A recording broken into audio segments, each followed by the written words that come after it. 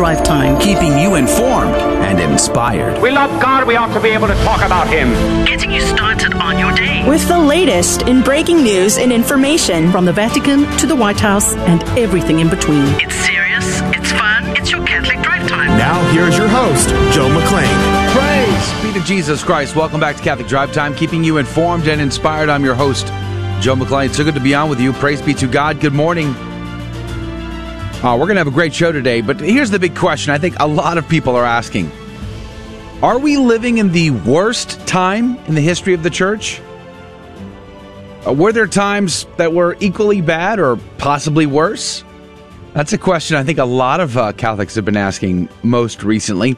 Well, Steve Weidenkopf is joining us today. We tried to have him on, 3 weeks ago or something like that, and it didn't work out. We have rebooked him. He's back. He's got a book out from Catholic Answers Press called Light from Darkness. 9 times the Catholic Church was in turmoil and came out stronger than before. That's coming up at 35 past the hour today. So it's going to be an interesting conversation. Stick around for that.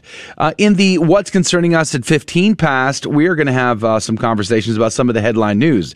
Accountability on Afghanistan? Well, no, not really, but maybe we can mention that. There's a brand new study out of Israel on vaccinations and natural immunity. I think Israel is the most vaccinated country on the planet at this point. So very fascinating study. We'll dive into some of their results possibly.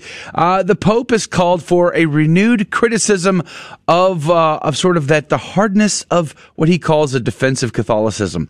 We might jump into that story as well. A lot to talk about in the What's Concerning Us section at 15 past. It's going to be a full show, but just so you know, just so you remember, today, all the way through Friday, we are preempting our second hour of Catholic Drive Time. For those of you, anyway, that are able to join us for the second hour, the Guadalupe Radio Network, one of our partners, of course, in Catholic Drive Time, is doing our fall share-a-thon. So we are asking our listeners to help support our radio apostolate. So the second hour of CDT is pushed back until 9 a.m. Central, 10 Eastern. But for this hour, it's a regular show. We're looking forward to it for everybody who is able to join us. Good morning to you, Janice. Good morning, Joe. Your first ever share-a-thon is coming up today. Yes. I'm so excited for you. It's going to be a unique experience in your life. I think you'll find it's going to be very challenging, but at the same time rewarding because of our listeners and their incredible generosity. Yeah, I'm looking forward to it. It's, definitely exciting. Praise be to God. You survived the torrential downpours and wind this morning, I guess? Yeah, there was a couple. I take a lot of small streets because I live inside of the freeway, and there was a lot of small branches around the roads, but nothing too extreme. Praise God. Yeah.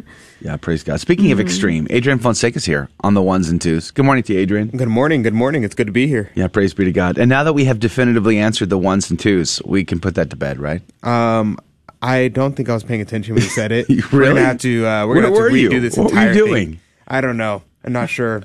I'm trying to remember why. I don't remember what you said, but I completely missed it. Oh, wow. So let me just say yes. I got it. But just in case, I need you to repeat everything. I wasn't listening. Okay. How did you fare with the storm of the century? Oh, it was not too bad. I was expecting it to be much worse. So I was looking out. The wind was howling, and I was like, "Ooh, that sounds horrible." But I got on the road, and it was actually not that bad. So howling wind is easy to sleep to, though. Oh yeah, oh yeah. It makes for good naps. I could easily have slept until next week. So. At least, yeah. Well, praise be to God. We are going to have a great program. We have a lot to jump into today. As I said, Steve Weidenkopf is going to be on. Catholic historian, Catholic lecturer, and I'm very excited to have that conversation. So we'll see how that goes at 35 past the hour. But let's pray, and then, of course, we're going to have breaking news and stories, and then we will do Saint of the Day, Gospel of the Day, and then if we have time, we'll do a reflection before we jump into our What's Concerning Us. In the name of the Father, the Son, and the Holy Ghost, amen. Remember, O most gracious Virgin Mary, that never was it known that anyone who fled to thy protection, implored thy help, or sought thine intercession was left unaided. Inspired by this confidence, I fly unto thee, O Virgin of Virgins, my Mother. To thee do I come, before thee I stand, sinful and sorrowful. O Mother of the Word incarnate, despise not my petitions, but in thy mercy hear and answer me. Amen. In the name of the Father, Son, and the Holy Ghost. And now the headlines with Janice Valenzuela. Good morning, friends. Thanks for tuning in to Catholic Drive Time. I'm Janice, and here are your headline news for today. From LifeSite News, Florida Governor Ron DeSantis warned local officials that they could face millions of dollars in fines for breaking the state's ban on vaccine mandates.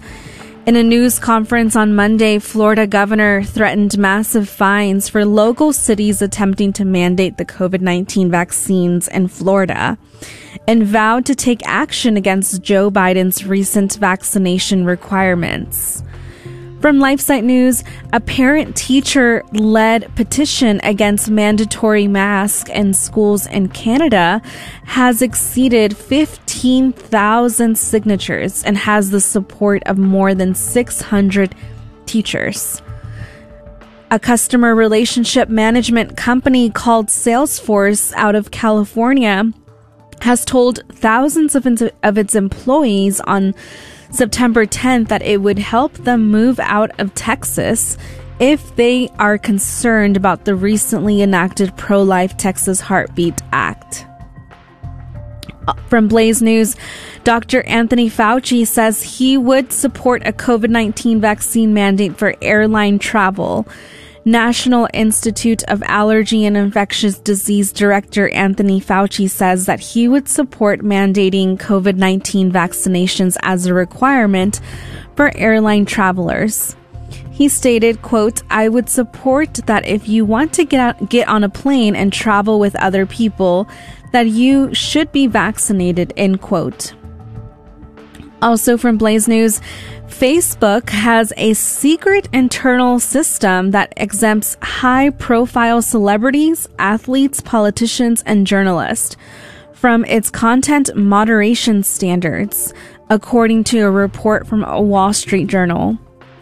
Also from Blaze News, a high school in Seattle, Washington state canceled a 9/11 tribute after a school staff reportedly feared the tribute would seem as a racial insensitive event. From Epoch Times, the UN humanitarian chief on September 13th announced that more than $1.2 billion in humanitarian and development aid has been donated to assist Afghans facing a growing humanitarian crisis in the country since the Taliban takeover of Kabul and many other regions. From Blaze News, a Texas state judge on Monday issued an injunction temporarily blocking a pro-life group and its affiliates from filing lawsuits against Planned Parenthood in the state, despite Texas' new Heartbeat Act. Also from Blaze News, a Texas Hurricane Nicholas made landfall in Texas early on Tuesday, with the anticipated heavy rain, storm surge, and high winds potentially causing widespread and life-threatening flooding in the Gulf Coast of Texas and Louisiana throughout the middle of the week. And lastly, renewed outbreaks of COVID-19 in Asia are compounding the global supply chain problems that began on the onset of the pandemic and shut down measures last year. The latest wave of infections in Malaysia and other Southeast Asian countries has led to closures of plants and ports, causing severe disruptions in the supply of semiconductors and raw materials, deepening the global supply chain. And these are your headline news for this morning. God love you and have a blessed Tuesday. The saint of the day is Saint Albert of Jerusalem. He was born in 1149 at Parma, Italy, as Albert Avogadro. He was born to a wealthy and prominent noble Italian family. He was well educated, especially in theology and law. He was ordained and he served as a canon to Holy Cross Abbey in Mortara, Italy. He became the abbey prior and bishop of Bobbio, Italy in 1184. He was the bishop of Vercelli, Italy, and mediated disputes between the Pope, which was Clement III, and Frederick Barbarossa, and for his efforts who named the Prince of the Empire. He was a papal legate to the northern Italy and negotiated peace between Parma and Piacenza in 1199. He helped formulate the rule of Saint Burchard and his hermits. This rule later was adopted as a rule for the Carmelites, and thus Albert is considered a co-founder of the order. Wow, I didn't know that. Patriarch of Jerusalem in 1205 under Pope Innocent III, a position that generally led to conflict with the Muslims and martyrdom. Since his lands were wholly in the hands of the Saracens, he established his see at the city of Acre. He held the office nearly 10 years. He was well known for his involvement in both state and church matters, and as a peacemaker to the Frankish factions in his see. He was summoned to serve in the General Council of the Lateran, but was murdered before he could attend. He was stabbed to death in the Church of St. John of Arc on the 14th of September, 1215, while part of the procession of the Feast of the Exaltation of the Holy Cross. He was killed by a disgruntled hospital administrator he had been forced to fire. St. Albert of Jerusalem, pray for us. Praise be to God in all things. The gospel today comes to us from John chapter 3, verses 13 through 17. Jesus said to Nicodemus, "No one has gone up to heaven except the one who has come down from heaven, the Son of Man. And just as Moses lifted up the serpent in the desert, so must the Son of Man be lifted up, so that everyone who believes in him may have eternal life. For God so loved the world that he gave his only Son, so that everyone who believes in him might not perish, but might have eternal life. For God did not send his Son into the world to condemn the world, but that the world might be saved through him." The Gospel of the Lord. Praise to you, Lord Jesus Christ. It's not a mere man we're talking about here. We're talking about the God-man. The God-man. You know, it's interesting because today at 35 past the hour, we're going to talk a little bit about church history, times in church history where the church was in a rough shape. The hierarchy was not doing well. And we're going to talk about that and contrast that with our own times. However, there are times in the church's history, like the Arian heresy, for instance, as well as others, where there was a lot of Catholics, supposedly, who really denied what the church taught about who Christ was. Fully God, fully man. And that dual nature was just too much to wrap their heads around. Well, this particular passage, the early church fathers, Haydock's commentary, and others really point out how this points to God's Jesus being fully God and fully man.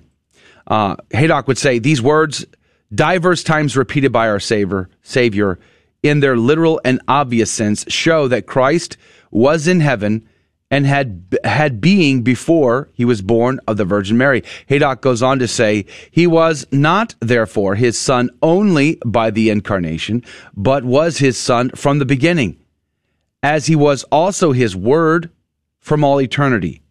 This was the constant doctrine of the church and of the fathers against the heresy of the Arians, that God was always Father and the Son was always the eternal Son of the eternal Father. You know, I also love what the early church fathers said on Calvary being victory and not defeat. Haydock would point out the comparison of the serpent lifted up in the desert in Numbers 21, 4-9, upon which whoever looked was immediately cured from the bite of the fiery serpents, is a figure of the crucifixion of Christ on Calvary. St. Augustine would say, the lifting up of the serpent is the death of Christ, the cause, by a certain mode of construction, being put for the effect. The serpent was the cause of death, inasmuch as he persuaded man into that sin, by which he merited death. Our Lord, however, did not transfer sin through the poison of the serpent to his flesh, but death, in order that in the likeness of sinful flesh there might be punishment without sin, by virtue of which sinful flesh might be delivered both from punishment and from sin. Boy, it's too bad I don't have time to tell you what St. Hilary said in the 4th century. It's pretty powerful, but I did post it to my Twitter. You can always find it there. But that is going to do it for the Gospel Reflection. Thanks to verbum.com with a V, verbum.com/GRN. What's coming up next is What's Concerning Us. Don't go anywhere. Catholic Drive Time is headed right your way. GloryandShine.com, a generous underwriter of Catholic Drive Time. GloryandShine.com is a Catholic family-owned company making a variety of personal care products ranging from lotions, soap bars, gift boxes, body mist, beard care, and more. At GloryandShine.com, they state their mission is to, quote, craft every product with deep intention while holding a vision of sharing the gospel. They are good for the body, mind, and soul, unquote. God love you, GloryandShine.com. Thank you again. The next National Men's March to End Abortion is Monday, November 15th in Baltimore. We will gather outside of a local abortion center and march to our rally point outside of the USCCB Fall Assembly. Men, it's time. Embrace Christ. Embrace His Word.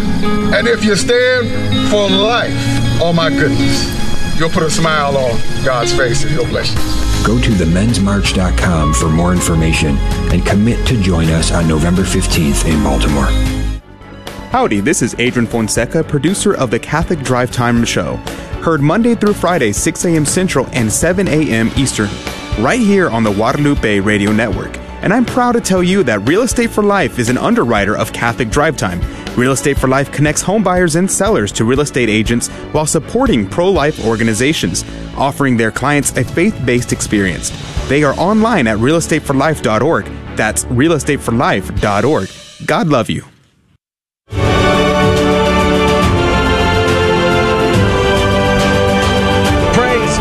Jesus Christ, welcome back to Catholic Drive Time, keeping you informed and inspired. I'm your host, Joe McClain. So good to be on with you. At 35 past the hour, we're going to have Steve Weidenkopf on as our guest. He has a book out by Catholic Answers called Light from Darkness. 9 times the Catholic Church was in turmoil and came out stronger. I'm sure it's a question many people are asking is, are we living in the worst time in church history? Were there times as bad, worse? Steve Weidenkopf is going to be on to conversate about that. So look forward to that, 35 past the hour. Several stories in the news I'd love to comment on. Of course, we saw yesterday there was video out of Blinken, Secretary Blinken of the Secretary of State, answering questions on Capitol Hill about the Afghan withdrawal. And it went very predictably, right? The Democrats defended and the Republicans attacked, and answers in the middle were never given. A lot of deflection. One congressman said in an interview, they would ask a question, and because Blinken wasn't present in the chamber, he was on by video, they would black the video out, giving him an opportunity to consult with an attorney, and then he'd come back on and respond. So basically where are we at? We're nowhere. We still have zero accountability. And I keep going back to the same thing that I've been saying now from the beginning of the Afghan story is enlisted folks in the military are held accountable for everything they do. And if they were to do something as simple as take a nap while on watch, they would feel the full force of the Uniform Code of Military Justice. Whereas high-level officials such as this, the generals, the Secretary of State, or et cetera, I mean, there's never going to be an accountability. At least that's from my perspective. So not much has changed there. So that's one interesting story. I like the fact that, Janice, you pointed out that story about the Texas judge blocking the pro-life groups. That's a fascinating story. So the question is, will this turn the tide and will abortions begin again in the state of Texas? I don't know. I certainly hope that does not happen. We've seen a dramatic decrease in abortions in the state of Texas as a result of the new law, and it would be great to see that continue for as long as it can, because lives will be saved. But there was also a story out about the Texas Right to Life offices in Houston being threatened with a bomb. They had to evacuate the premises, and the bomb squad was called to X-ray a package. Now, praise be to God, it turned out all clear, but golly gee whiz, the life threats are coming downrange as a result to all of this. But I want to mention there's a story here that I found very fascinating. Because of the national and literally international conversation around vaccines, consult your doctor, right? I mean, but because that conversation is going on, people are losing their jobs if they don't get vaccinated. Well, there's a study that's been now published out of Israel. Epic Times reports, but I actually have a copy of the study itself in front of me as well. But this is the Epic Times headline. Previous COVID-19 infections protects against Delta variant better than the Pfizer vaccine, according to this study out of Israel. So here's the deal. I'll summarize for you. They did a study where they took 3 groups. They had one group that was unvaccinated. They had one group that was vaccinated, Pfizer vaccine. And then they had a group that had, and these first 2 groups got sick, right? So they looked at these 2 groups and they studied their reactions to the Delta variant over the course of June through August.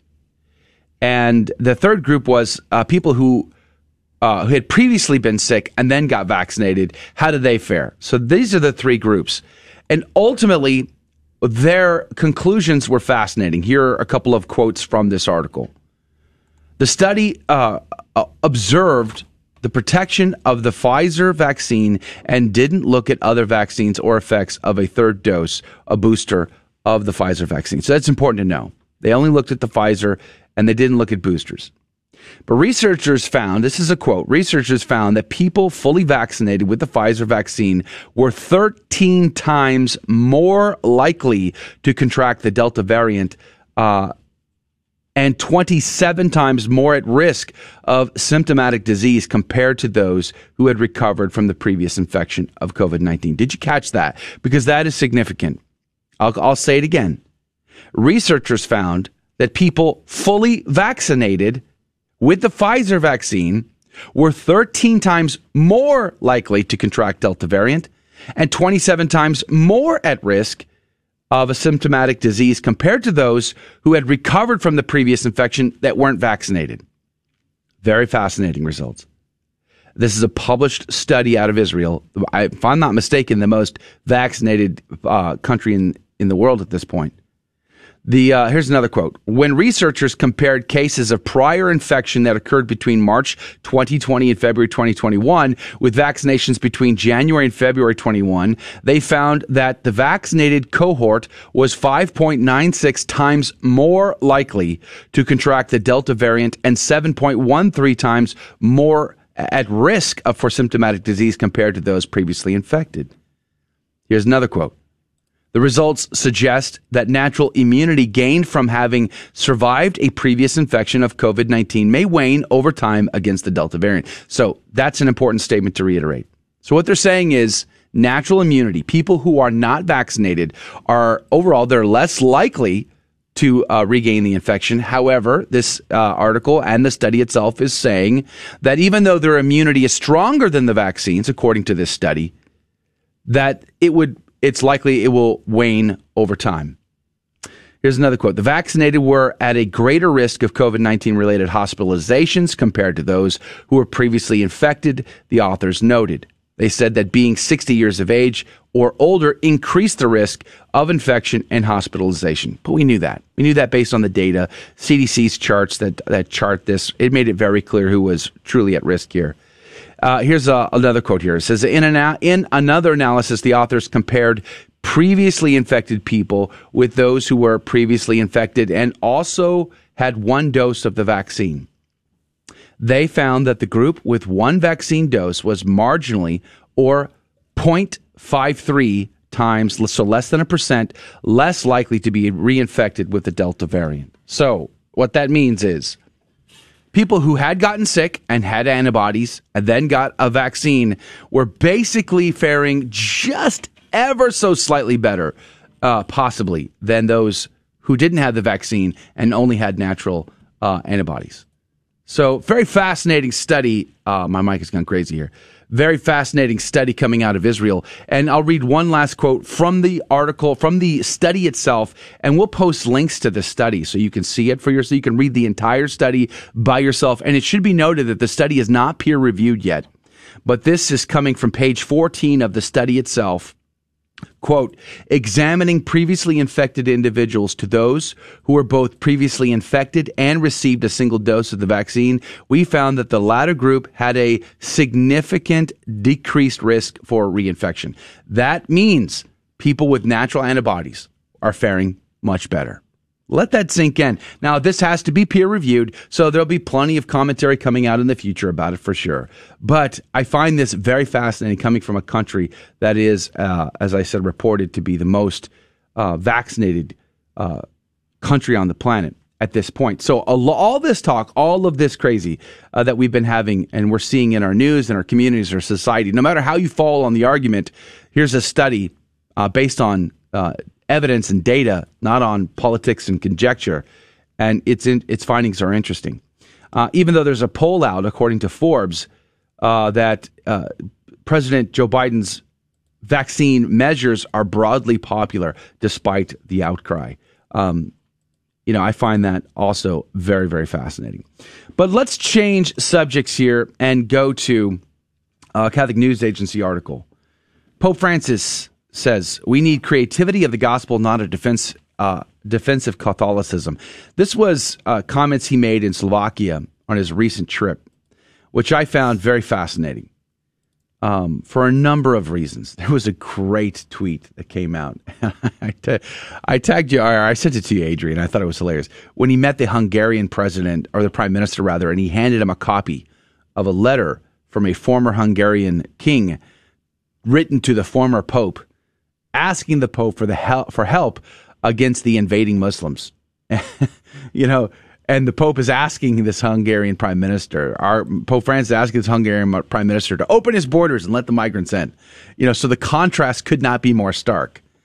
Pope Francis, according to the article here, says Pope Francis told Slovakian Catholics on Monday that the church should respond to secularization. I'll learn how to read someday. Should respond to secularization with the, quote, creativity of the gospel, unquote, not a, quote, defensive Catholicism, unquote. Speaking to clergy and lay people in St. Martin's Cathedral in the capital on September the 13th, the Pope encouraged Catholics to draw inspiration from Saints Cyril and Methodius, who translated the Bible into the Slavonic language. Quote, isn't this what Slovakia also needs today? I wonder, isn't this perhaps the most urgent task facing the church before the peoples of Europe? Finding new alphabets to proclaim the faith, unquote, he asked. Quote, we are heirs to a rich Christian tradition, yet for many people today, that tradition is a relic from the past. It no longer speaks to them or affects the way they live their lives, unquote. Quote, faced with the loss of the sense of God and the joy of faith, it is useless to complain, to hide behind a defensive Catholicism, to judge and blame the bad world. No, we need the creativity of the gospel, unquote. Well, here's the issue I think I take with this. It's one comment in a long line of comments that seem to criticize people who embrace the full Catholic teaching for all of its glory and might. The idea isn't to say we hate this bad old world and we want to be separated from those rotten sinners because we're holy and gracious and glorious. That's not the sentiment people have. What sentiment people have is not that there shouldn't be creativity in evangelization. I mean, I think of St. Paul in Athens, and as he was making his way up to the Areopagus in his personal invite to come and to share his thoughts on religion and philosophy, he took notice of all the altars, even an altar to the unknown God. And it was this that he quoted to these people, knowing that they would appreciate that. So he changed his strategy to appeal to this audience, which is a great model for what I think the Pope may be referring to. However, what St. Paul never changes is the truth. St. Paul never changes the fact that we can't live in sin, that we can't give excuses or passes for sin simply because the culture embraces that sin. He would not give a pass to the homosexual behaviors that were rampant in Hellenistic society at the time, or the higher classes of the Roman society at the time. He would not give a pass to those things because that is unnatural and sinful. And sin is bad for us. People who die in sin go to hell. And so it was important for St. Paul to preach even to these people in a creative way for the point of meeting them where they're at, but with the mission of getting them where they've got to go. And I think when we read comments like this about that seem very critical of those that would want more of the Catholic faith and not less, I think that point can be lost. There's a real love. Amen? We'll be right back. More breaking news and stories with Steve Weidenkopf's coming up next. Don't go anywhere. Some Protestants use 1 Timothy 4:1-3 against the Catholic practice of consecrated celibacy and Lenten observances, because Paul calls the forbidding of marriage and the consumption of meat doctrines of demons. Do Catholics need to be exorcised? No. And here are some reasons why. First, Paul can't be condemning consecrated celibacy because in the next chapter he gives Timothy instructions on proper implementation of consecrated celibacy with regard to enrolled widows. Also, Paul can't be condemning all forms of abstinence from meats, since he was part of the decision at the Council of Jerusalem in Acts 15 that decreed Gentile Christians abstain from meats offered to idols. What Paul was condemning is the Gnostic belief that nobody should marry, and that one should always abstain from meats, because matter is evil. So, fear not, Catholics, you have no need for an exorcism. I'm Carlo Broussard with the ready reason for Catholic Answers, Catholic.com. Howdy, this is Adrian Fonseca, producer of the Catholic Drive Time Show. Heard Monday through Friday, 6 a.m. Central and 7 a.m. Eastern, right here on the Guadalupe Radio Network. And I'm proud to tell you that Real Estate for Life is an underwriter of Catholic Drive Time. Real Estate for Life connects home buyers and sellers to real estate agents while supporting pro-life organizations, offering their clients a faith-based experience. They are online at realestateforlife.org. That's realestateforlife.org. God love you. Welcome back to Catholic Drive Time, friends. I'm Janice Valenzuela, and here are your headline news for today. From Epic Times, a professor at Pennsylvania State University is facing multiple misdemeanor charges after he attacked a student who protested against the advocacy of COVID-19 vaccination mandates. Also from Epic Times, the United States plans to ship 2.5 million doses of Johnson & Johnson's COVID-19 vaccines to Colombia and other Latin American countries. From Epic Times, the Center for Disease and Control and Prevention CDC Director Rochella Walowski says the Federal Health Agency is working quickly on a COVID-19 vaccine for younger children between the ages of 5 and 11. Also from Epic Times, smartphones and wireless frequencies that run them have revolutionized the world in which we live, but are they safe as we have been told? A federal court ruled that regulators must reconsider the nation's wireless safety standards due to extensive evidence of harm. The wireless industry and its regulators have long maintained that wireless technology is without risk, but a recent ruling is forcing the FCC to address emerging and substantial evidence of harmful effects. Also from Epic Times, Canadians are taking to the streets and participating in rallies and marches across the country to protest against mandatory vaccinations, and including recent requirements for vaccine passports for provincial governments in Canada. The women in Afghanistan can continue to study in universities, including in postgraduate levels, but classrooms will be gender segregated, and Islamic dress is mandatory. The higher education minister for the ruling Taliban terrorist group said on Sunday. From Epic Times, a federal judge temporarily blocked Florida's new anti-riot law championed by Republican Governor Ron DeSantis, saying that it violates the First Amendment rights. From Catholic News Agency, Pope Francis told Slovakia's Catholics on Monday that the church should respond to secularization with creativity of the gospel and not a defense of Catholicism. From Blaze News, while President Joe Biden is using a legally questionable statute to enforce what is essentially a vaccine mandate on the American workforce, members of Congress, their staff, and anyone who works in Congress will reportedly be exempted from the mandate. From Blaze News, a former CIA director warned of Afghanistan's withdrawal could pave way to Al-Qaeda's attack on U.S. soil. Leon Panettiere, who served as CIA Director and Defense Secretary in the Obama administration, warned Sunday that Al-Qaeda could launch future attacks on American soil because of the Taliban against control of Afghanistan.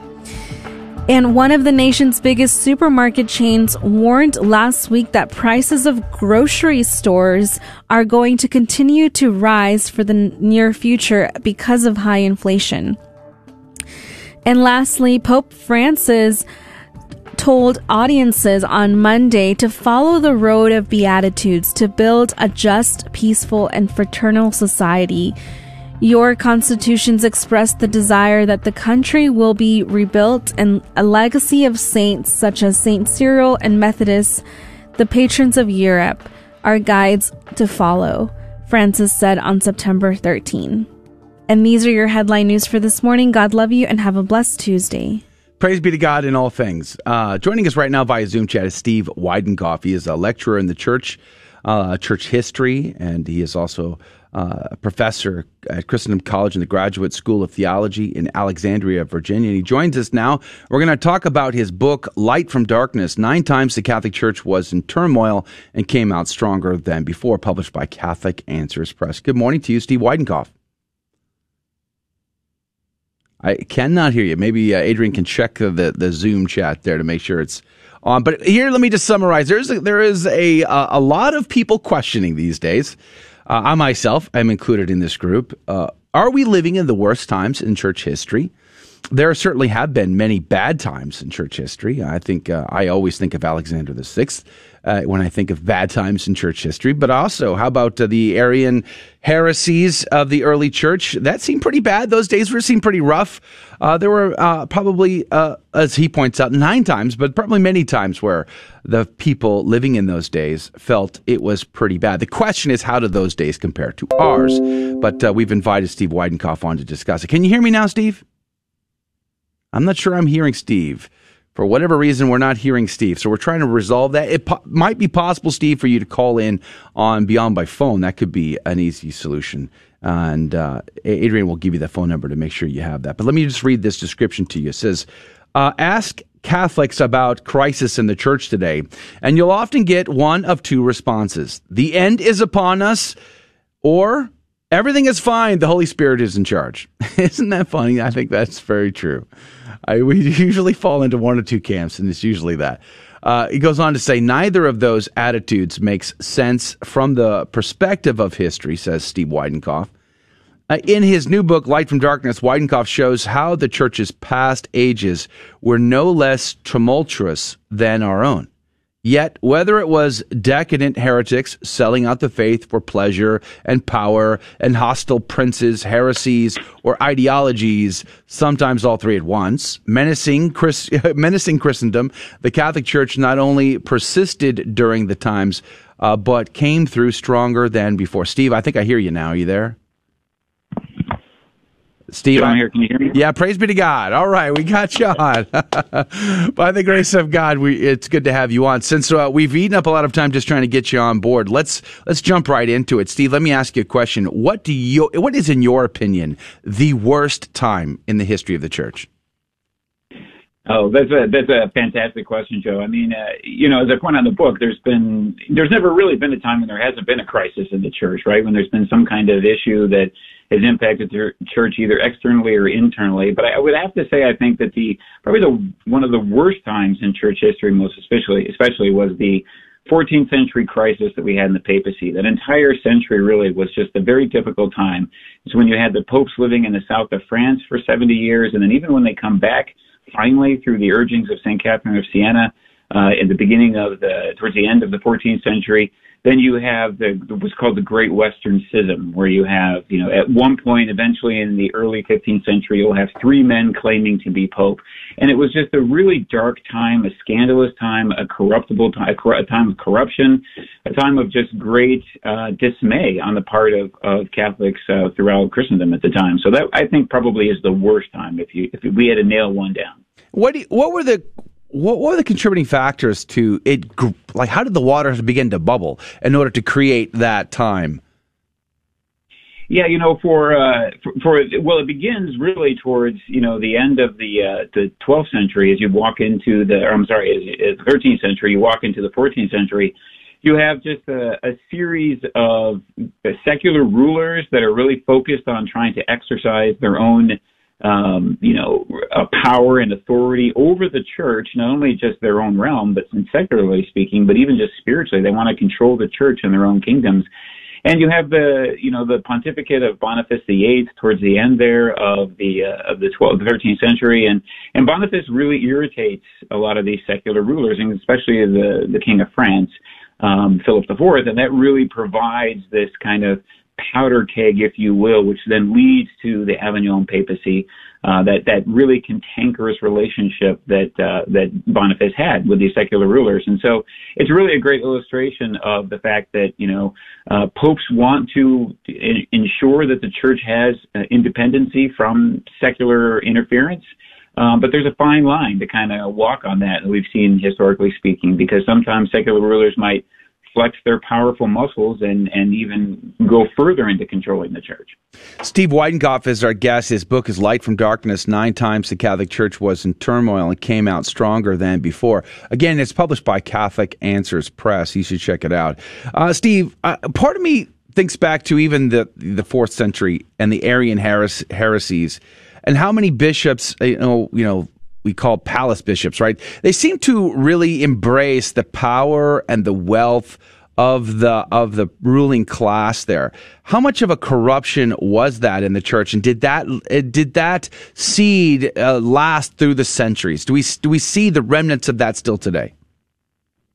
Yeah, I mean, the Arian crisis is not something I necessarily cover in the book, because there's one of many different crises within the church that have that definitely have happened in the past. But with Arianism, it was a bit of a different heresy because it was a top-down heresy, right? It was not something that was organic or came from laity or others. Instead, it was really a clerical heresy. It began with Arius. His bishop very clearly condemned his erroneous teachings, but it was then picked up by many different bishops and many different clerics and taught, and the church had to deal with it. It did at the Council of Nicaea, obviously. And hold that thought. I'm sorry, Steve, to interrupt you, but that music means we got to go to a short break. But we'll be back, and we'll continue our conversation with Steve Weidenkopf on his book, Light from Darkness, 9 Times the Catholic Church Was in Turmoil and Came Out Stronger Than Before. And on the other side of the break, we'll compare how is our own age rate to the times of the past. That's coming up next. Don't go anywhere. This is Dale Ahlquist with a Chesterton Minute. Have you ever heard people say that Christianity is barbaric, that it arose in ignorance? Well, G.K. Chesterton says that as a matter of historical fact, it didn't. It arose in the most civilized period the world has ever seen. It arose precisely at the intersection of 3 great civilizations, Athens, Rome, and Jerusalem. It combined the philosophy of the first 2 with the faith of the third. So what's the real reason the opponents of Christianity do not believe it? It's not because it's barbaric and ignorant. It's not even because it's civilized and sophisticated. It's because, as Chesterton says, opponents of Christianity would believe anything except Christianity. Want more than a minute? Visit us at chesterton.org. Hi, Joe McClain here, host of the Catholic Drive Time, heard Monday through Friday, 6 a.m. Central, 7 Eastern, right here. And I'm proud to tell you that Real Estate for Life is an underwriter of the Catholic Drive Time. Real Estate for Life connects home buyers and sellers to real estate agents while supporting pro-life organizations. Real Estate for Life offers their clients a faith-based experience. Real Estate for Life is online at realestateforlife.org. That's realestateforlife.org. God love you. Praise be to Jesus Christ. Welcome back to Catholic Drive Time, keeping you informed and inspired. I'm your host, Joe McClain. So good to be on with you. Praise be to God. Steve Weidenkopf is our guest. His book, Light from Darkness, 9 Times the Catholic Church Was in Turmoil It came out stronger than before, published by Catholic Answers Press. Good morning to you again, Steve. Thank you again for being on with us. We were at the last segment before we went to break. We were talking about the Arian heresy of the 4th century, which you didn't include in the book. Now, I always think back to the Alexander VI time period of the church, which is a pretty horrific time for the church, because the Pope was having these children while he was Pope, and didn't seem ashamed of that at all. Just like he was pretty happy to live in this insanity. And how did it affect society, though? How did the average layfolk? I remember Warren Carroll addressing this time with Isabel from Spain, and she was not happy with him, and that was a fascinating component of his historical work. But how did the layfolk see these times? Living in those days, were they truly scandalized by this? Did they know what was going on, or were they living their simple lives at their parishes and their villages or whatnot?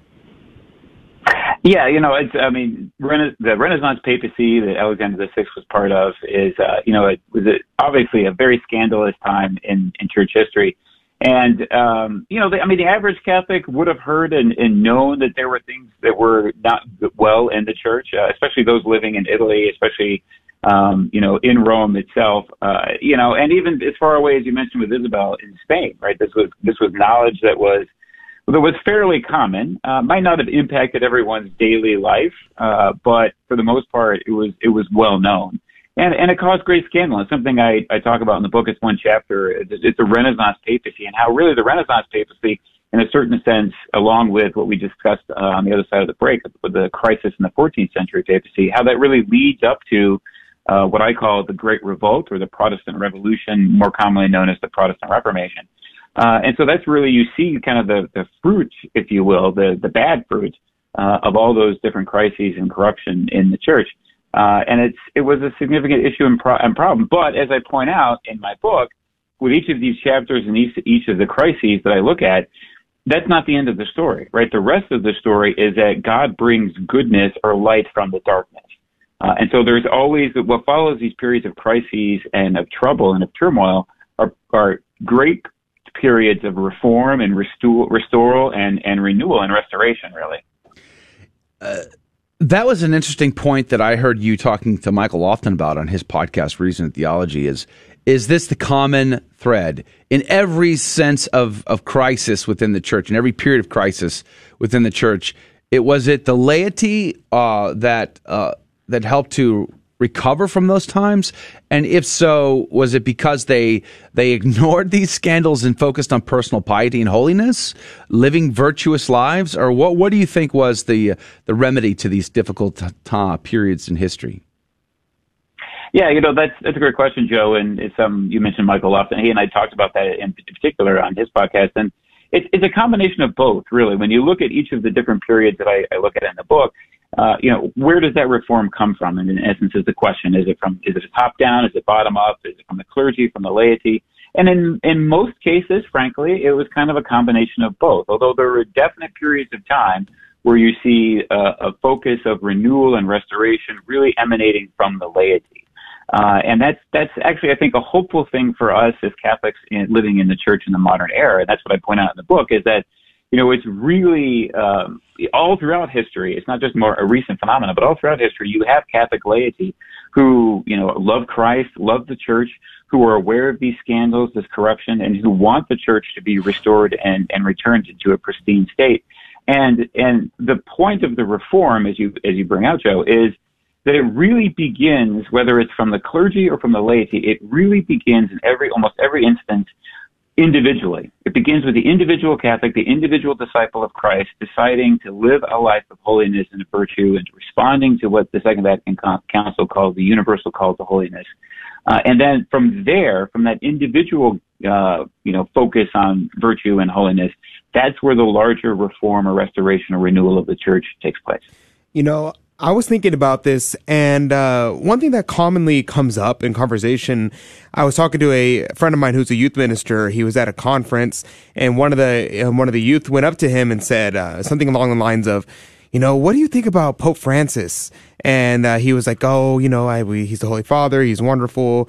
And he goes, what about all the controversial things that are surrounding Pope Francis? And he starts explaining them all away, start Pope-splaining.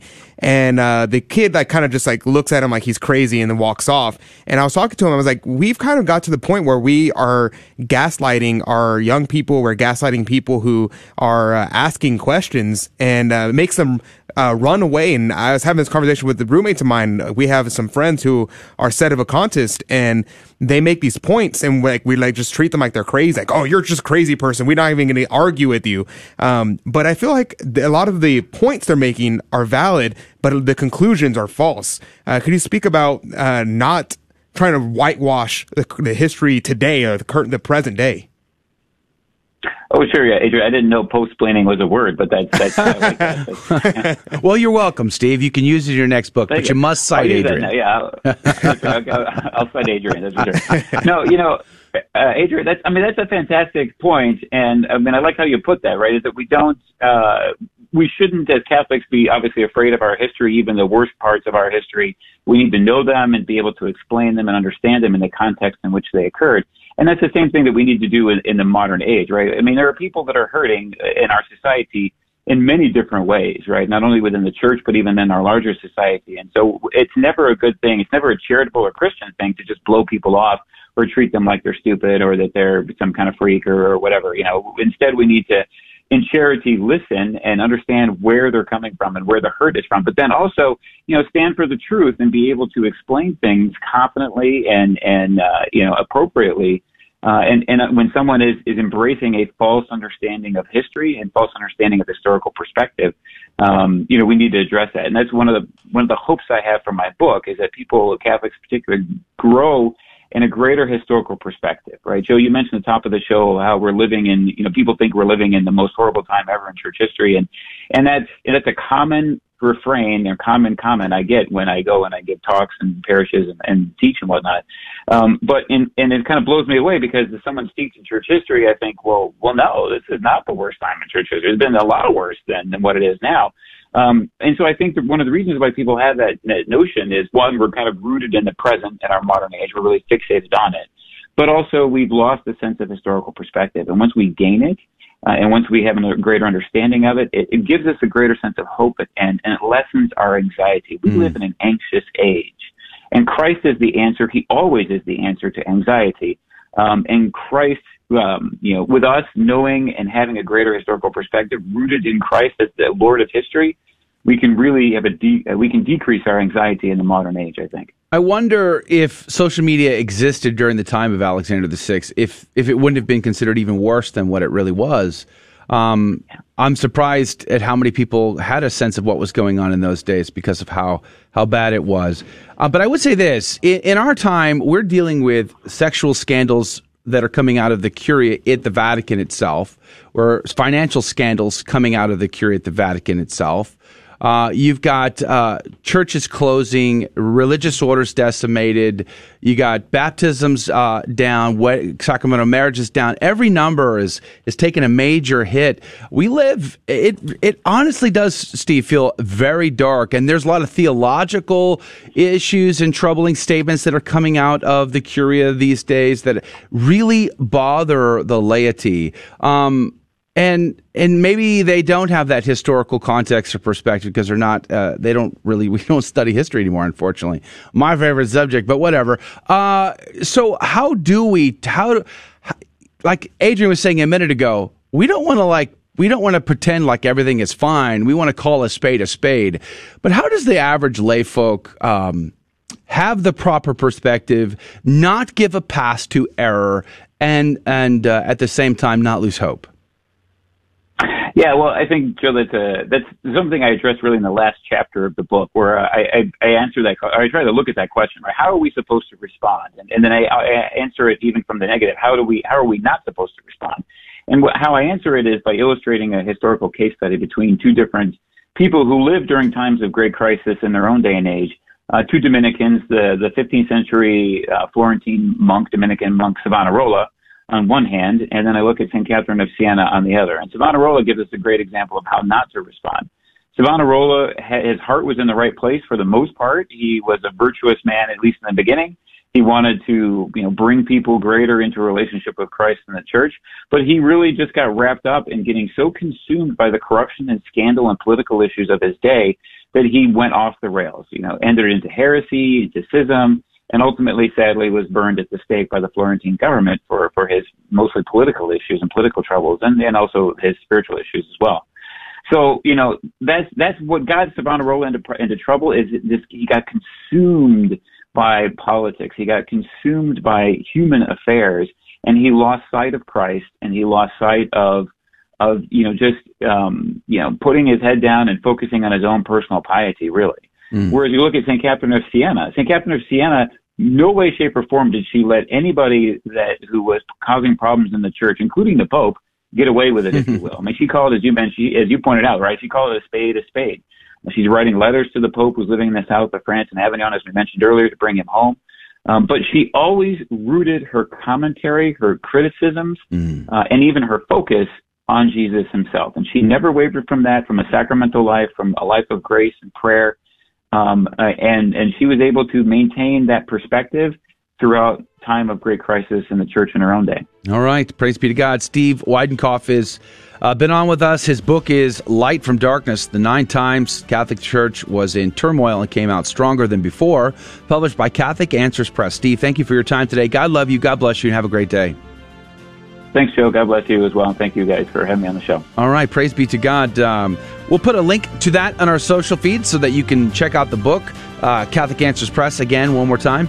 But that is going to do it for hour number 1 of Catholic Drive Time today. And as I said, hour number 2 is preempted because it's Share-a-thon week at the Guadalupe Radio Network. So just a reminder, support your local Catholic radio station wherever you are.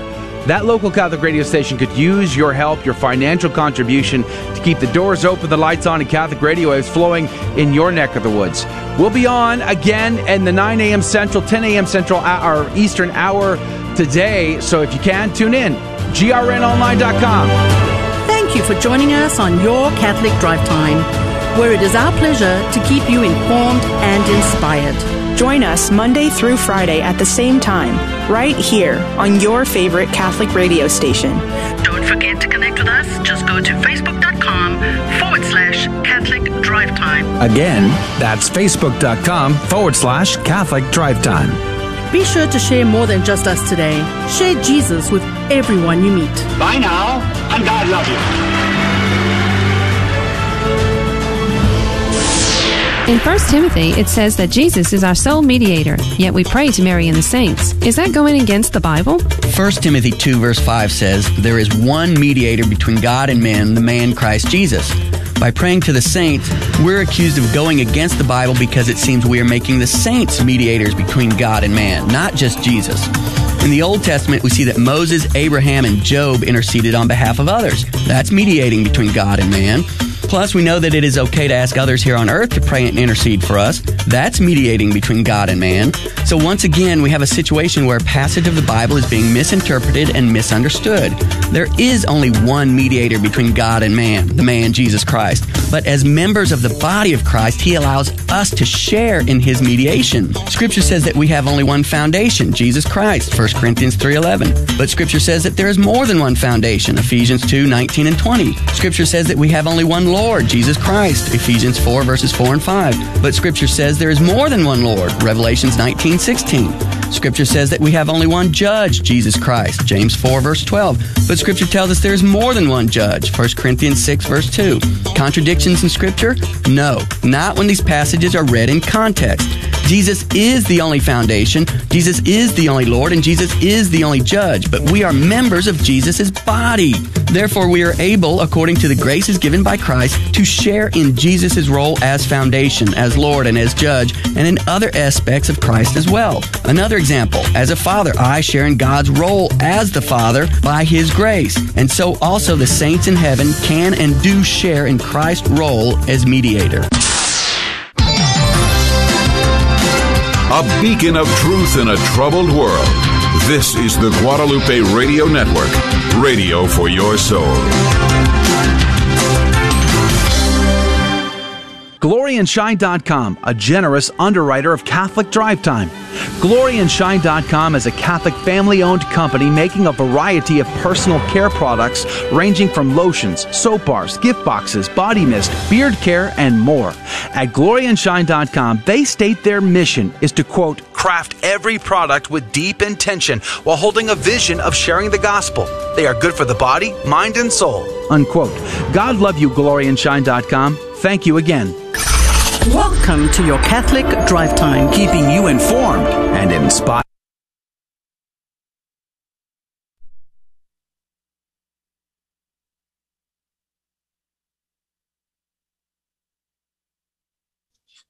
Testing. Yep, we're good. It was his fault. What was his fault? How do we instruct the next guest? How do we help them if we don't know what their fault was?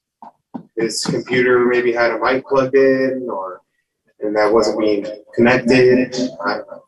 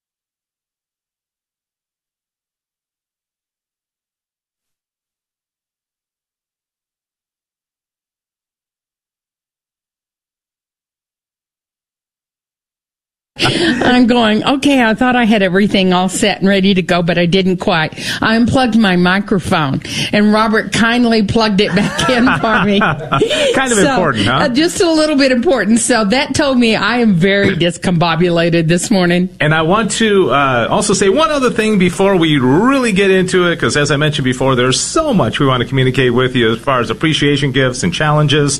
$8,700 this hour, but it's the Feast of the Exaltation of the Cross. It's also something very special. Today is... Wow, just like you. Come on, Robert, come on. Happy birthday to you. Is that Kent on the piano with one finger? Yeah, Kent brought his big piano in this morning. Thank you very much, by the way. I asked Cecil to arrange that. That was perfect. So happy birthday, Toya. Thank you very much. Has your life been an exaltation of the cross? Just one cross after the other, but you've come through it with smiles and good cheer. And I think that's life for everybody. That's what everybody should celebrate today, right? Amen. The exaltation of the cross, which I think is a beautiful day. And I think that is just life, that it's the ups and downs of life, and no matter what it is, trusting in God, having a prayer life and a great relationship with Him, He's going to get you through it no matter what it is. Amen. So happy birthday to you. We'll be celebrating throughout the day today. But all right, so here is the straight skinny, okay? The first straight skinny of the Shirathon, 800-476-3311. We have a matching gift hour, this first hour of the Shirathon. And that means that everything that you donate is going to be matched by donors. In this case, we had a summer speaker series event in the Dallas-Fort Worth area last month on August 5th, and Father John Ricardo came in, and there were some very, very generous people that gave during that event. And we told them, we said, anything that you give tonight is going to be used as a matching gift during the Shirathon. And so I know a lot of those folks are listening, so call up and see if you can match the $8,700. Do your part. 800-476-3311, 800-476-3311, matching gift hour, $8,700. First opportunity to ring the bells at the top of this next hour. And we need to get the calls going, 800-476-3311. And of course, Toya, we have all kinds of fun and wonderful spiritual gifts that we can give people if they donate at particular levels. 1-800-476-3311, 800-476-3311. And the gifts that we do come with a lot of prayer and a lot of thought, right? What does the Lord, what does the Holy Spirit want to say to our family of listeners? I am really excited about the talk that we're giving away. And so after 20 years of saying CD, I am trying very, very hard not to use that term, because this is a downloadable gift we're going to send you tonight. You're not going to have to wait on it, wonder when you're going to get it. We're going to send it to you tonight. And Sammy Rodriguez, who is the business manager, he offices in Midland, Texas. He did an interview with Father Bill Casey of the Fathers of Mercy. If you're not familiar with him, get familiar with him. He is so good. He is so solid. And we have several times given away one of his talks. But the title of this one is The Measure of Love, and it actually comes from a quote by Archbishop Fulton Sheen. And it's beautiful, The Measure of Love, and that's the title of this talk. Yeah, and as I typically do, because I can't trust my memory on these things, is that I take notes as I'm listening, and I just type it into my computer, and I've got 2 pages of notes to talk about from this talk, but it really is wonderful. Sammy did a great job, and one of the first things that, he quoted Archbishop Fulton Sheen several times, quotes Thomas Aquinas a couple of times as well. Strong love makes strong actions. That's not Aquinas. That's what Father Bill Casey said. If you have no zeal, you have no love, he said. So please, any donation, $10 a month or more, or $120 total or more, and you'll be sent this. Okay, so please, it's called the interview with Sammy Rodriguez Jr. and Father Bill Casey. So please donate and call now. Let's start chipping away at this $8,700. 800-476 3311, 1-800-476-3311. And then if you can bump it up to $30 a month or $360 one time or more, you're still going to get the interview with Father Bill Casey. But you're also going to be in a drawing to win an iPad Air 10.9-inch liquid retina display, powerful A14 Bionic Fusion, but worth about $600. Okay, and this is in Thanksgiving to Trish Scalia of St. John the Beloved Parish in McLean, Virginia, for introducing her to Guadalupe Radio Network. Okay, so this is not from Trish. This is somebody else who's donating it in honor of Trish Scalia. Okay, wow, that's really neat. 800-476-3311, so $30 a month or $360 one time, and you get the interview, downloadable interview with Sammy and Father Bill Casey, and then also a chance to win that iPad Air. And you know, Dave, the gift that we're giving away for the Never Forget plan, if people use their credit card or automatic bank draft, and they do the $30 a month or more, is a new artist we've never used before. Mm-hmm. And Cecil Anderson is the one out of the Dallas office that said, can we give away his music? And so his name is Luke Spihar, and this is a compilation he put together, and he entitled it The Measure of Love, which is our theme, right? But it's got some beautiful music on it. If you were listening just before we went on the air, you heard Luke.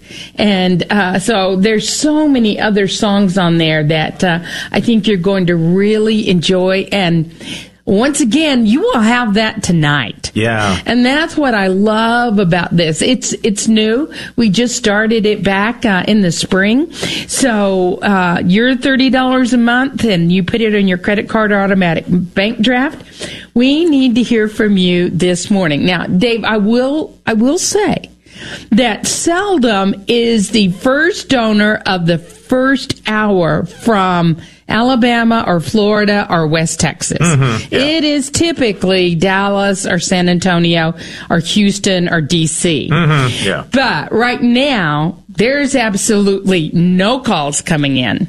Yeah, wouldn't that be amazing? There's no one. If it came from, Morton or Clayton, New Mexico, or Kansas, Tyler, as you mentioned, one of these other smaller markets, you might think, it's always going to be one of the big markets. Well, that's not the case this morning. Midland, Odessa, San Angelo, Abilene. Yes. Alabama, Florida. It's not a small market, but we rarely hear from them as the first-time caller of a share-a-thon. Maybe it has never happened, perhaps. I'm not sure. I don't really recall that it has. 800-476-3311, 800-476-3311. It's a matching gift hour starting off the fall share-a-thon. I love this. It's good to remember. The talk is called The Measure of Love.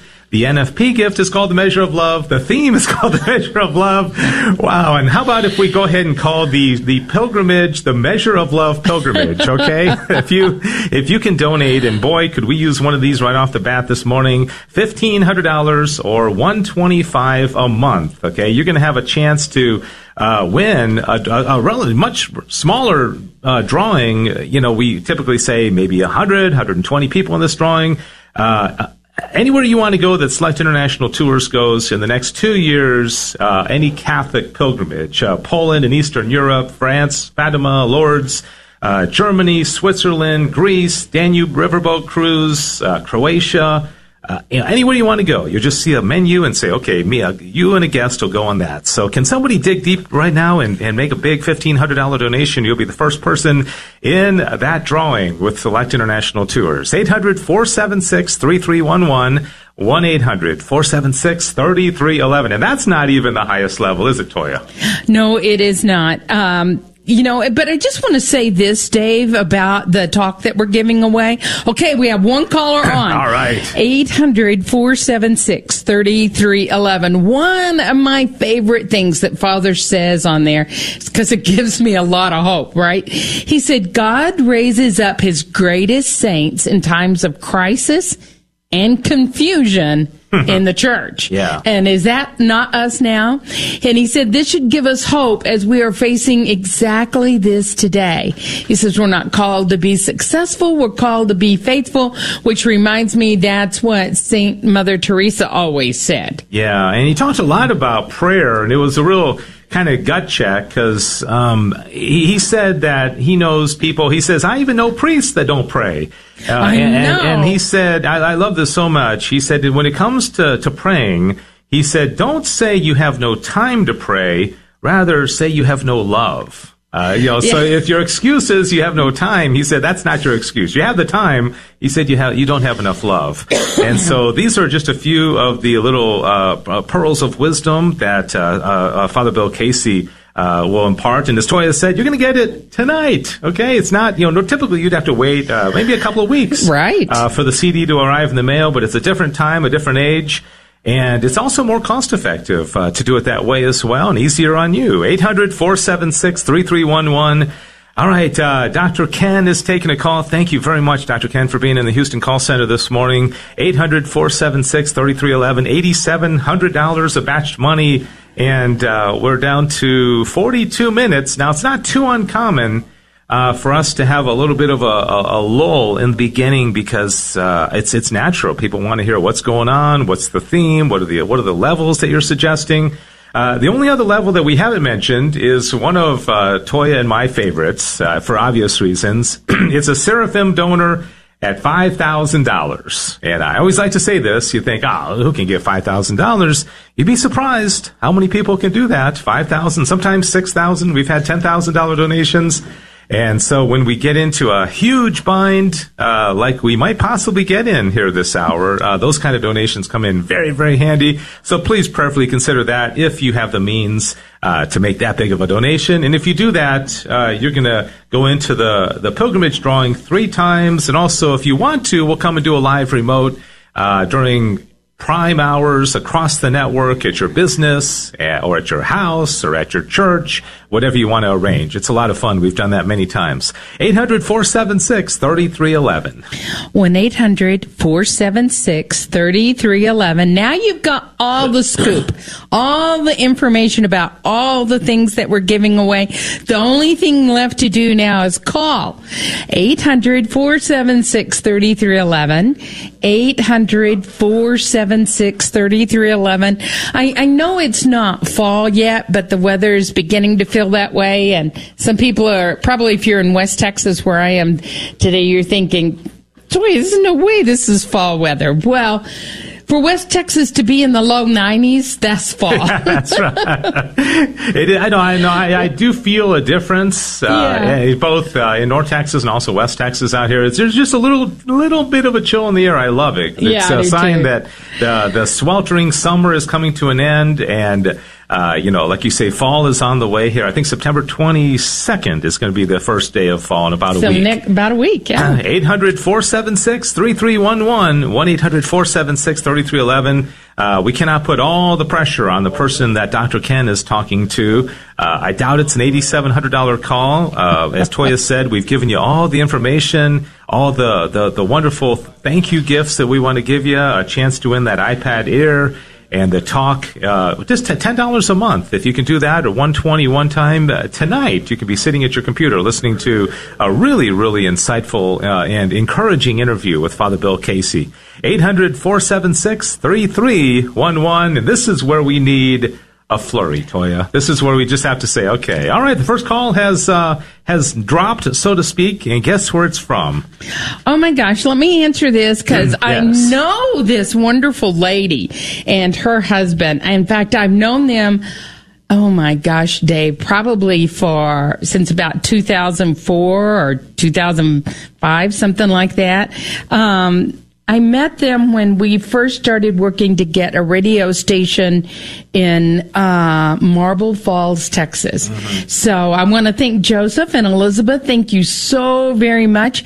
They did a $306.44 donation, which helped a whole lot in this matching gift hour. And it's our first one, and it came from a small area. It did, just yes. like we asked. Yes, and if you're wondering about that amount, sometimes the folks will pay the credit card charges, and so that's why it's kind of with the 44 cents at the end. So thank you very much for doing that.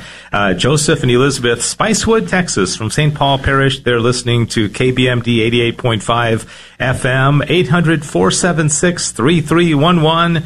1-800-476-3311. We are now 22 minutes into the hour, and nobody's on the line. And Dave, I want to mention their comments because they asked for world peace, and that's a beautiful intention, and they wish me happy birthday. Right. Thank you so much for that, Elizabeth and Joseph. I have to give you a hug Sunday when I see you. Yes, virtual hug in the meantime. 800-476-3311. $8,394 to go, and I would really like to see the phone lines just light up, and typically that's what happens. We get about 20 minutes into the hour on this first hour of the Share-a-thon. Everybody's kind of settled and figured out what's going on, and said, okay, I'm going to go ahead and call in. So can we get 5 calls all at the same time? Somebody from DFW, somebody from Houston, San Antonio, all of South Texas. We want to hear from you. Tyler, Alabama, Florida, Kansas, New Mexico, regardless of where you're listening, West Texas, Midland, Odessa. Really want to hear from you. And, of course, KBMD, as we heard from the first call, 800-476-3311. Let's start chipping away. All right. Regina is taking a call, so we have one on the line. That's very encouraging. 800-476-3311. 1-800-476-3311. 800-476-3311. Let's get up to 5, Dave. Because we got to start chipping away at this. Unfortunately, time keeps chipping away, right? Right. But we need to chip away at this amount of money, $8,700 in matching gift money. Thanks to Joseph and Elizabeth from Spicewood, Texas, in the Marble Falls area. Very pretty area of Texas. For their donation, and that put us at $8,394. $800-476-3311. 800-476-3311. Please call, make a pledge of support to keep your radio station on the air at 800-476-3311, or you can go online at grnonline.com, and that is the number, that's the email. And what am I saying? I can't even talk this morning. That's the internet. That's our website. Oh, I'm going to call it everything, Dave. I think, Dave, I'm a little unnerved. And do you want to know why? Do you know why? Well, because of the not getting many calls? Is that? We only had one call. Yeah. And we're almost halfway into this hour. Right. And we are about to take a break, and we were a long way off. So now we're up to 2. So let's get 3 more people joining. 800-476-3311. 800-476-3311. All right, this is the Fall Share-a-thon 2021, the measure of love. Thank you so much, and we will be back right after this.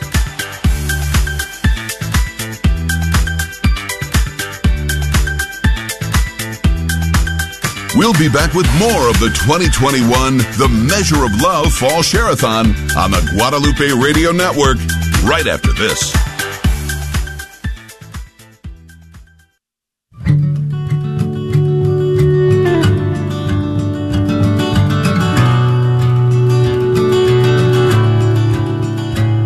My life flows on in endless song above earth's lamentation. I hear the sweet though far off hymn that hails a new creation. Through all the tumult and the strife, I hear that music ringing. It finds an echo in my soul. How can I keep from singing?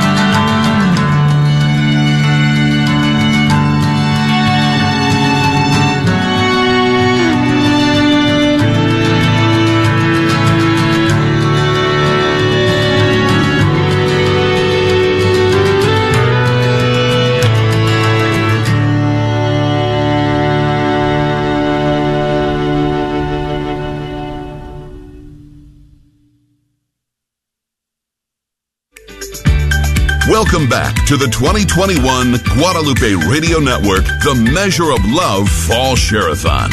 Please call 1-800-476-3311 to make a pledge of support to help keep your Catholic radio station on the air. That's 1-800-476-3311. And welcome back. Hour 1, day 1 of the Fall Share-a-thon in 2021 here on the Guadalupe Radio Network. Dave Palmer, Toya Hall. And Toya, it is starting to pick up, and this is exciting. People are responding. 4 people on the line, 800-476-3311.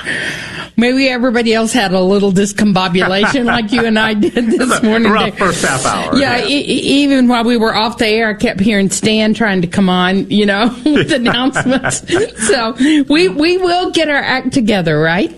Yeah, everybody can relate. When you first start off, it's a little rocky, but I think we got ourselves all put together now. $8,394 to go. 30 minutes is all we have. And Alan and Bernie and Joseph and Regina are all taking calls right now. We have room for more.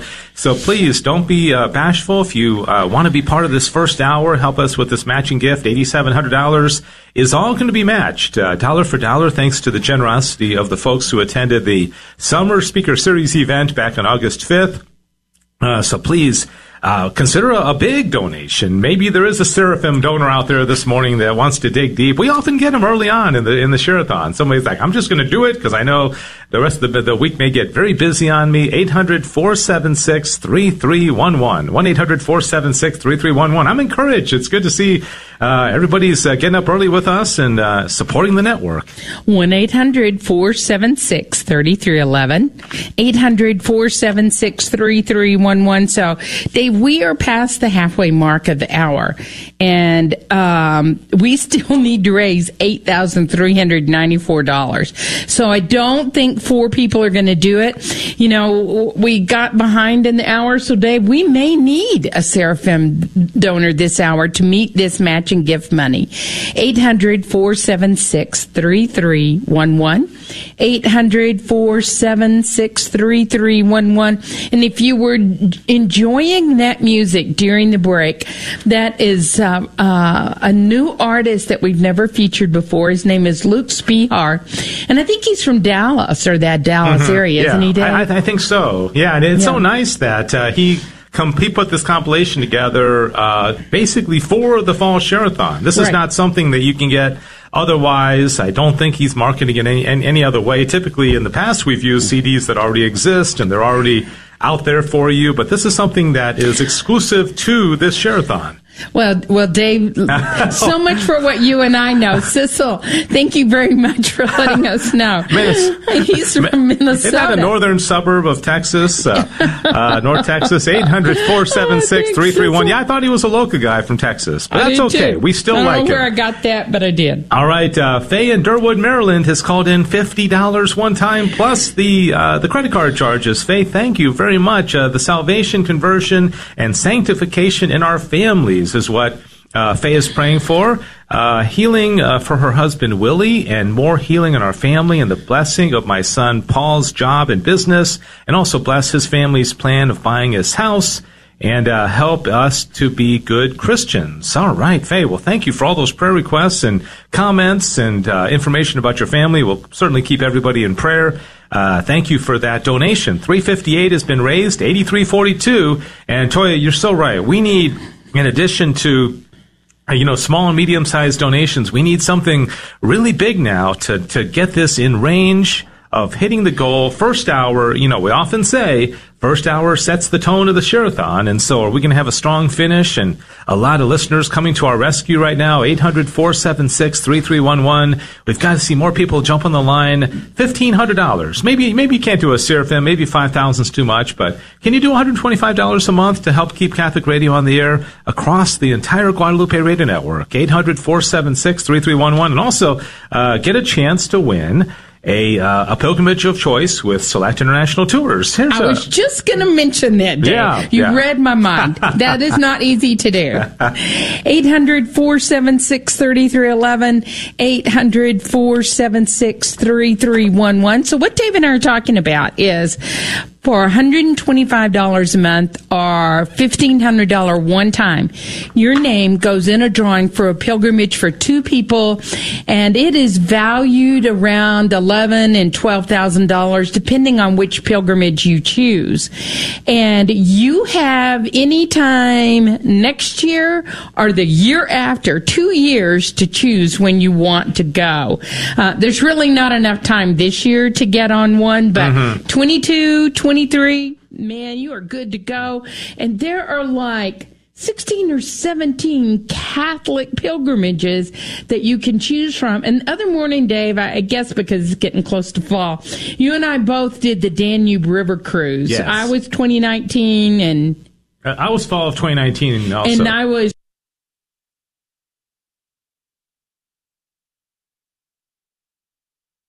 experience.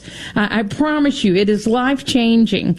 And going down the Danube River in one of those river boats, wasn't that wonderful? Yeah, and I have only been on two pilgrimages in my life. One was with Father Pacqua to the Holy Land, and then this one with Father Leo on the Danube. And it was just amazing. And of course, this was right before, things got crazy with COVID the next year when I went. And so it was the timing was really good, but things are opening up now. And I hear, different people, pilgrimage leaders saying that it's starting to open up slowly. And Some so this is a good time. And a year from now, things may be wide open. You just don't know.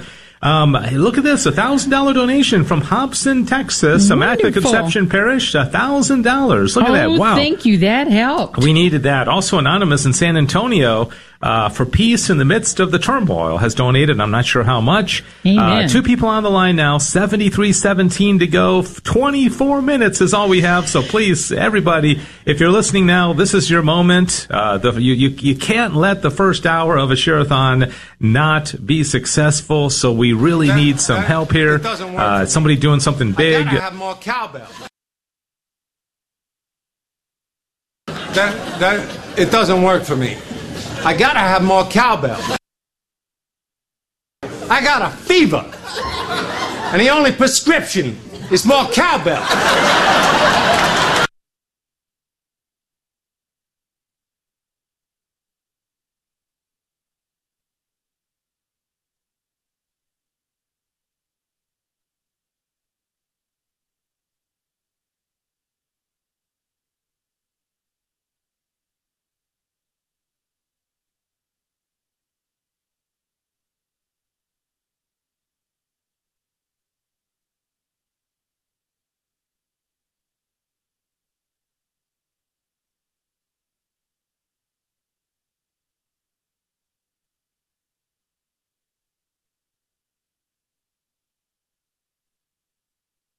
Has a new toy.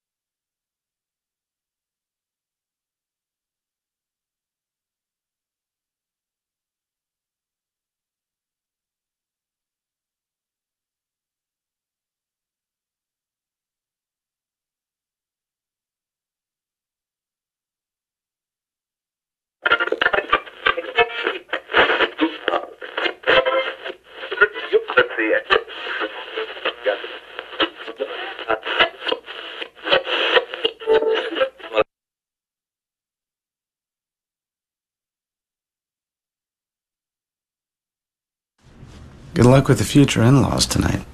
Don't overthink it. Oh, no. Oh, boy.